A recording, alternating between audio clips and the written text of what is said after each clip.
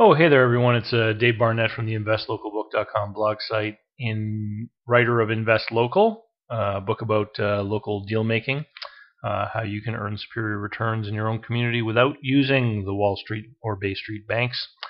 If any of you have visited the blog site, you can see that there's a widget on the blog for Clarity. I'm a Clarity consultant, so what that means is I'm on there and people can ask questions and basically Clarity allows you to have one-to-one access where you just pay by the minute for all kinds of people with various expertise. And one of the things that Clarity does for people who are on there, like myself, is they send out these questions all the time. And I have the option of answering them, and I guess the whole idea is that it helps build credibility or whatnot.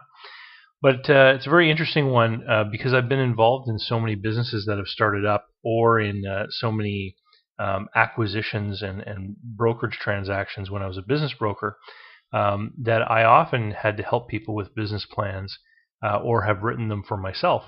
So here's a question from, it doesn't really say who it's from, but it says, have a business plan all written up. Which would be the appropriate next step?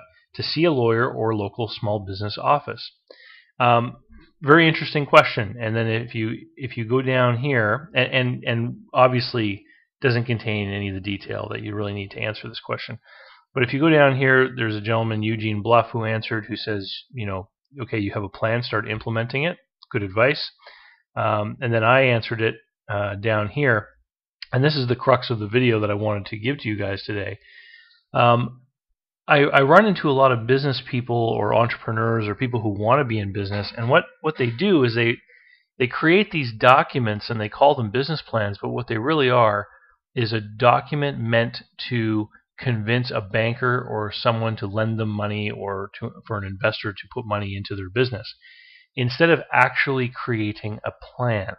And I'm going to have another video come out tomorrow where I'm going to recap a guest blog post that I did about advice for startups. But the most important aspect I find of doing a business plan is to use it as a tool to go through a process and make as well as you can some good measured estimates of what you're going to be able to do. Number one, to determine whether the business is actually a good one to get into. More often than not, I see business plans that have been written to make the business look good so that funding will be approved. And that is not what you want to do with a business plan. You want to make sure that it actually is something that is a viable business before you do something crazy like quit a job to go do the business, or borrow a whole bunch of money off your credit cards to get into the business. What I always tell people is when they write a business plan, right here in this paragraph, is the first thing you should do with it is take it to an experienced business person. And if you don't know any experienced business people, that I get kind of illustrates another problem. If you're going to be in business, if you have aspirations to be an entrepreneur, you need to expand your social circles to include the type of people that own businesses and are entrepreneurs. And the easiest and quickest way that I know of to do that is to join service clubs, for example, the Rotary, Kiwanis Club, these types of organizations, because they're always looking for members. And after a few weeks or months of attending meetings, you're going to make some friendships in there. And what you find typically in those types of clubs are professional types, accountants, lawyers, professional salespeople, that kind of thing, and business owners. So you're going to get that mix of people. You want to find one of those people, someone who's had their own business for 10 years, and you want to say, hey, I'd like to go through my business plan with you, because they can spot sort of the newbie errors. They're going to help you fix the mistakes in your business plan. They're going to point out things that maybe you just glanced over or made assumptions about, and they're going to draw your attention to them and say, hey, you can't just make this assumption. This requires more thought. If you do need to go and find funding for a startup business, and you're in the situation where you qualify for different, maybe there's like special programs or like an SBA loan, or maybe there's a local economic development program or something like this, I would recommend the first thing you do is you take your business plan to the least likely funder, which in most cases would be a large commercial bank. And you want to go in there and try to get an appointment with one of the older people. Submit your application with your business plan, and then let a week go by so they can call you and reject you.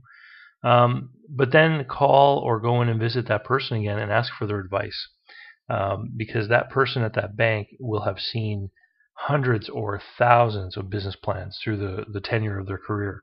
And again, more advice on how to perfect it, because by the time you take it to someone who actually may approve you, you want to make sure that you have all the bugs worked out. Because if you take it to the local small business development office, or to that SBA lender, or someone who might actually give you a loan or finance it or fund it or invest, if it's not perfect and they decline you, it can be very difficult to resubmit it to them, because they're going to be prejudiced by their first experience with your plan. So that's my advice to this guy. I wrote it up here on Clarity. But if you are someone who is looking at doing something new or innovative, if you're a business owner and you're looking at doing something new or outside your comfort zone, I highly recommend you check out Clarity.fm, because there are literally thousands of experts on there. And you can talk to someone who you would not normally be able to afford on a consulting basis, and literally pay them by the minute and bring them pointed, direct questions. And get thousands of dollars worth of advice probably for less than $100. So I'm a big fan of the site, and I've made calls on the site, and people have called me on the site. If you want to learn more about making local investments, visit the investlocalbook.com blog site. And you can always, of course, buy my book, Invest Local, which is available as a PDF download from investlocalbook.com, or you can always buy it on Amazon in both Kindle and softcover format. And with that, have a great day.